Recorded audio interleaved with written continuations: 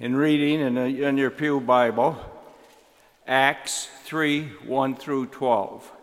Everyone ready? Peter heals a crippled beggar. One day Peter and John were going up to the temple at the hour of prayer at 3 o'clock in the afternoon, and a man lame from birth was being carried in.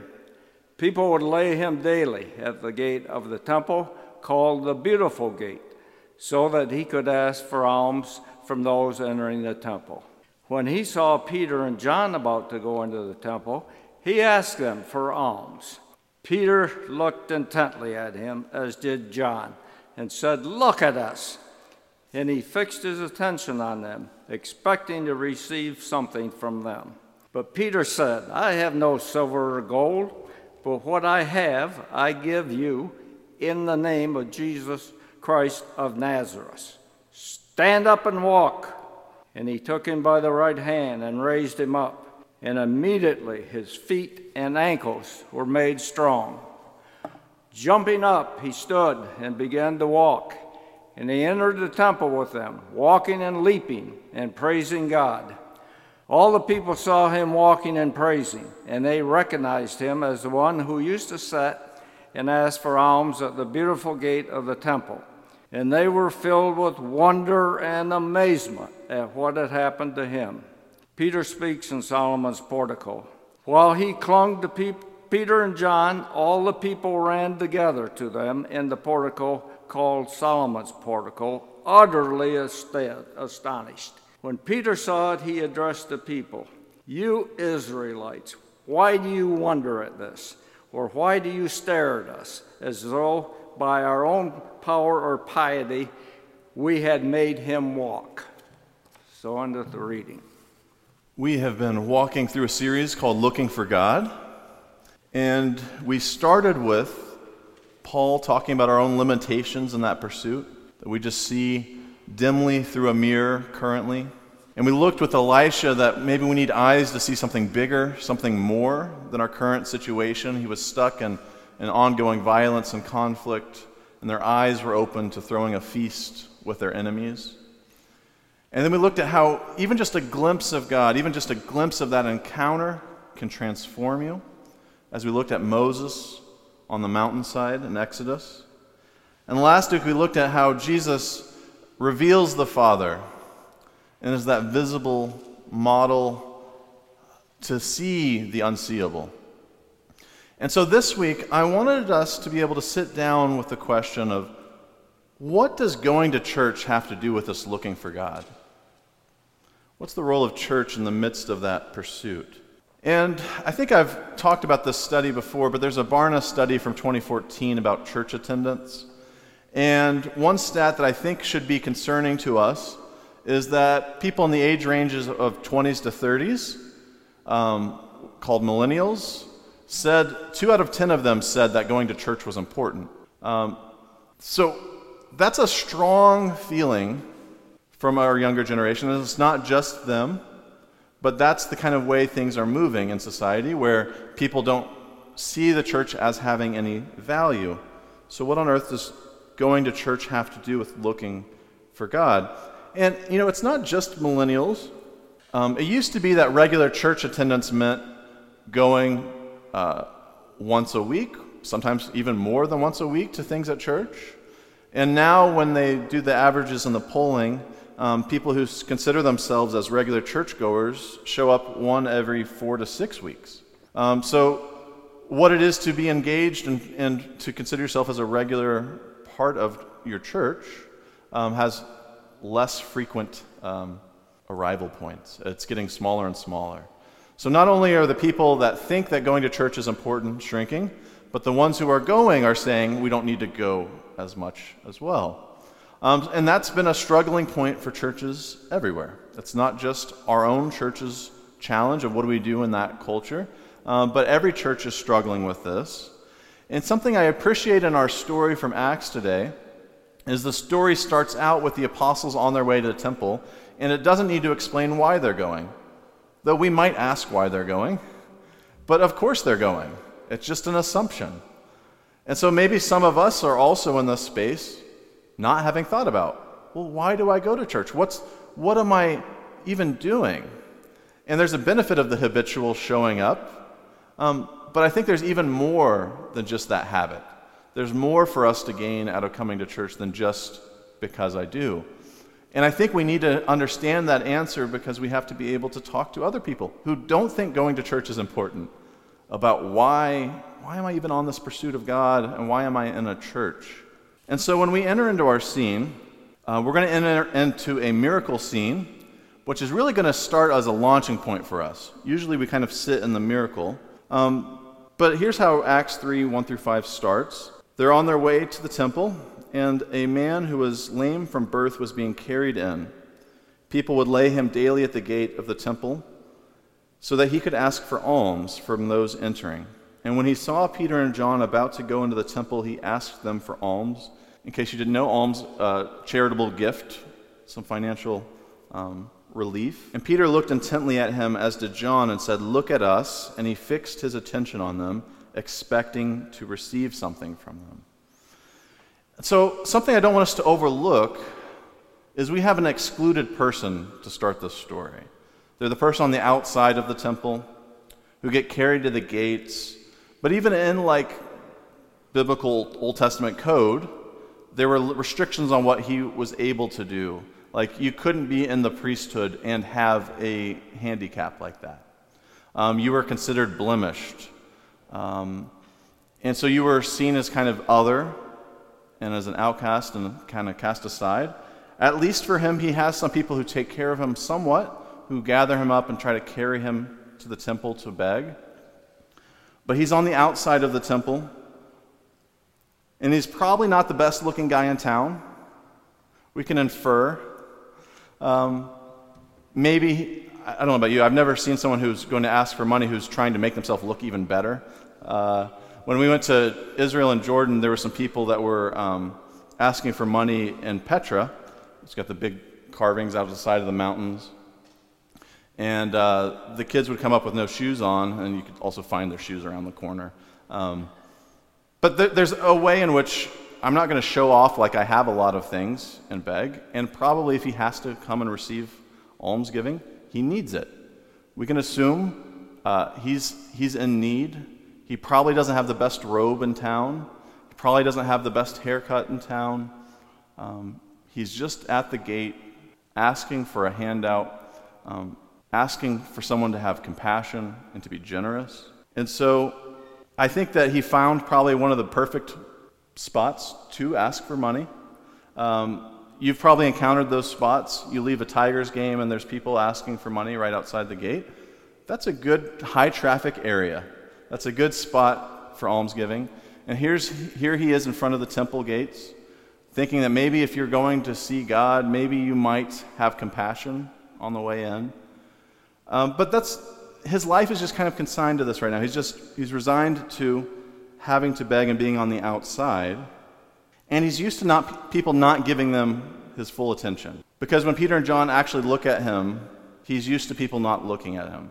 He's used to being the outcast. And so they have to say, hey, look at me, because I'm actually looking at you.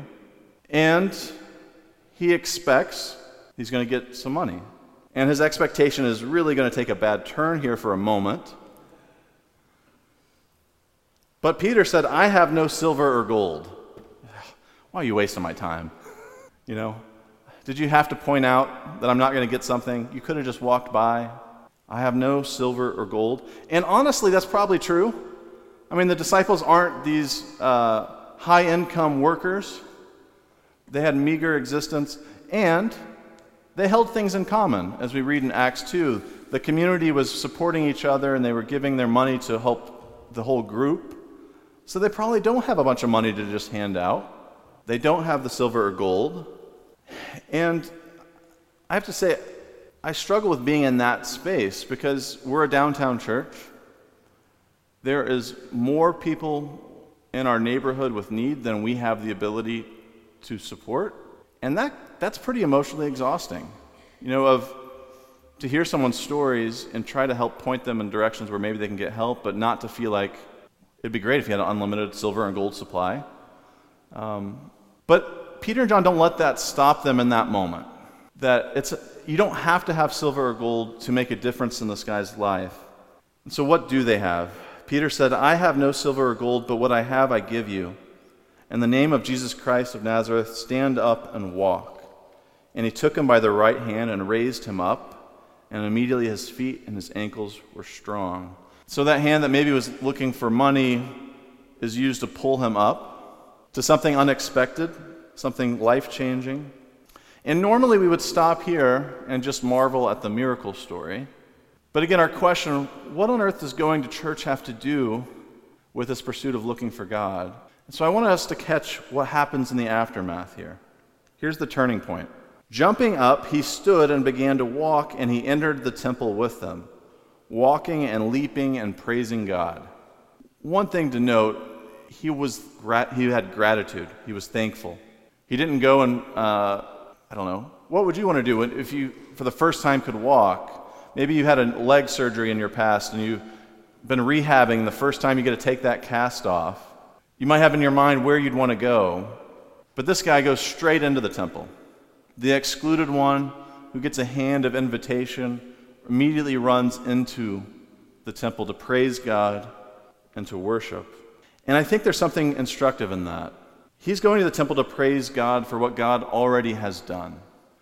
Sometimes we put the weight of church services as, that's where I get my experience of God only, and I'm going to get that experience, instead of the rest of the week also about that experience of God in which I get to come to worship, celebrating all that God has been doing throughout the week, throughout everyday life. And I think that sometimes we don't notice how little of our life these worship services are. Like, if you were a once-a-week attender your whole life, worship service would account for 0.6%, so not even a single percent of the entirety of your life. If we take sleep out of that, so let's say we get a good healthy 8 hours of sleep every day, and we take those hours away, you'd still end up with 0.8% of your life spent in a worship service. And yet we think that that's the moment that's supposed to feed us. That's only the moment where we get to experience God.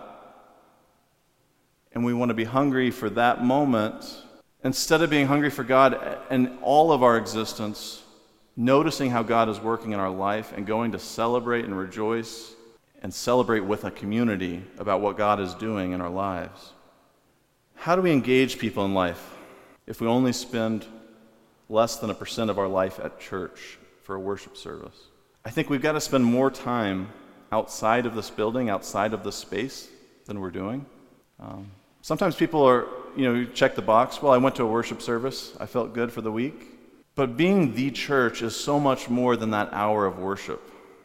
And we have to have those experiences outside of the temple, where we invite people into God outside of this space, so that when we come into the space, we come with new people, not just showing up here and saying, oh, I wonder if we have a guest coming in today. But Peter and John bring this guy in there with him. What I do have, and they point to God and they bring him with them. And I think that's why, the breakfasts, the book groups, the pantry services, the movies, the drive-ins, all of these other things we do that sometimes people might be tempted to say, well, why do we do that? Why does that matter? But that's living life together.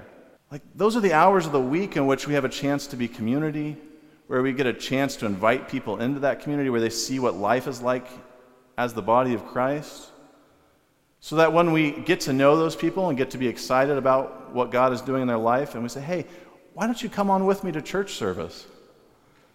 And you have a relationship that you're bringing somebody alongside you into this space, instead of coming into this space as that one time a week and just hoping that you might just happen to have somebody next to you that you don't know.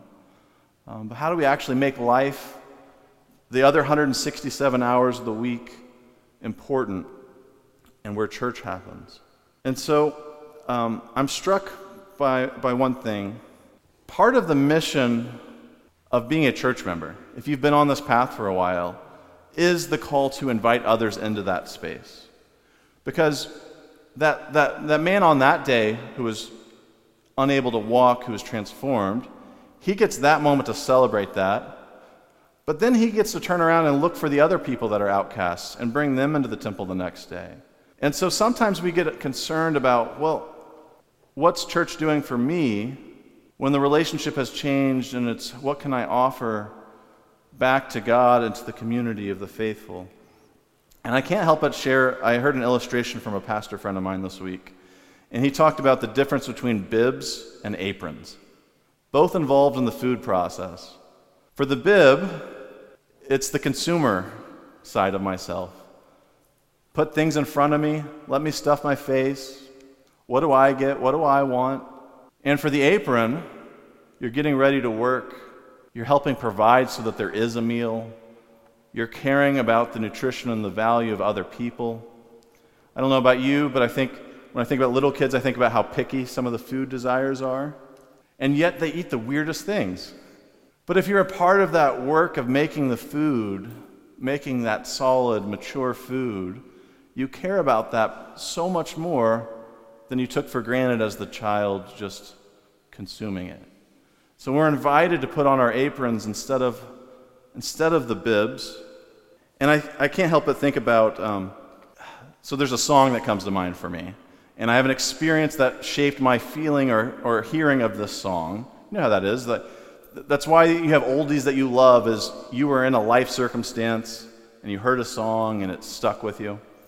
Well, I heard a song about kind of self-centered desires, and I heard it from, I was dating a girl in high school, and her younger sister loved this song. And there's something about being self-interested as a preteen that comes to the surface often for a lot of people. And maybe you heard of the song. It's a country song, which I'm not a huge fan of, but I can appreciate all music.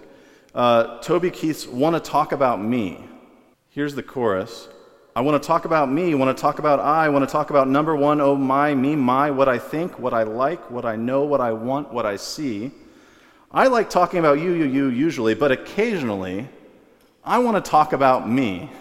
And there's a temptation in church when that 1 hour of the week is the thing that I need to consume because I need to have the strength to go on for the rest of my week.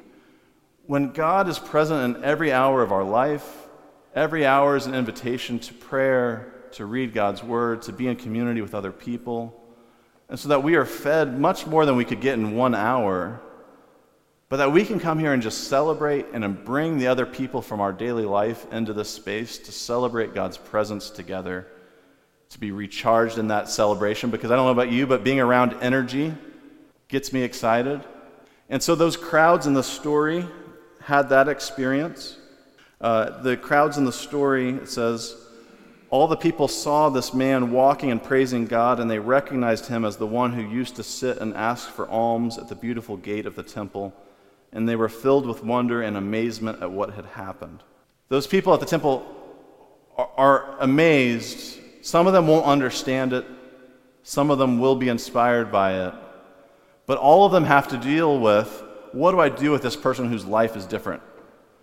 And the celebratory moment becomes a communal moment. It's not just about that one person. It's about what everybody experiences through them.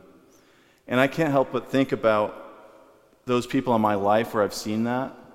I have a friend back in Milwaukee who, I didn't know him in his previous life, but he was known to be pretty rough and kind of the bodyguard or the bouncer. And he became like a big teddy bear. He still could tap into that when you needed him at a food pantry and you needed someone to kind of help. But he went by Bull, and he was a big guy. And he showed up every single week with his kind of basketball shorts and tank top on to service. And he exuded God's joy and God's love and compassion. And his prayerfulness for everybody was just so visible. And it wasn't about what he looked like or what he wore or how much money he had or he didn't have, but he showed up celebrating what God had done in his life, and it's infectious. We had another guy, life had spiraled out of control, living under a bridge, and when life transformation happened and his life was restored and renewed and lifted up, he shared with us his gifts. He actually played an instrument in the worship team. You might show up and you're like, who's this guy with short shorts and a beanie? Well, let me tell you about him. His life was under a bridge, and he's been lifted up, and he's rejoicing in God's temple. And all of the things about what you have and what you don't have fade away into the celebration of what God has done in your life. And so that hour of worship becomes an hour of celebration. And so we are all invited to get to the work of the kingdom.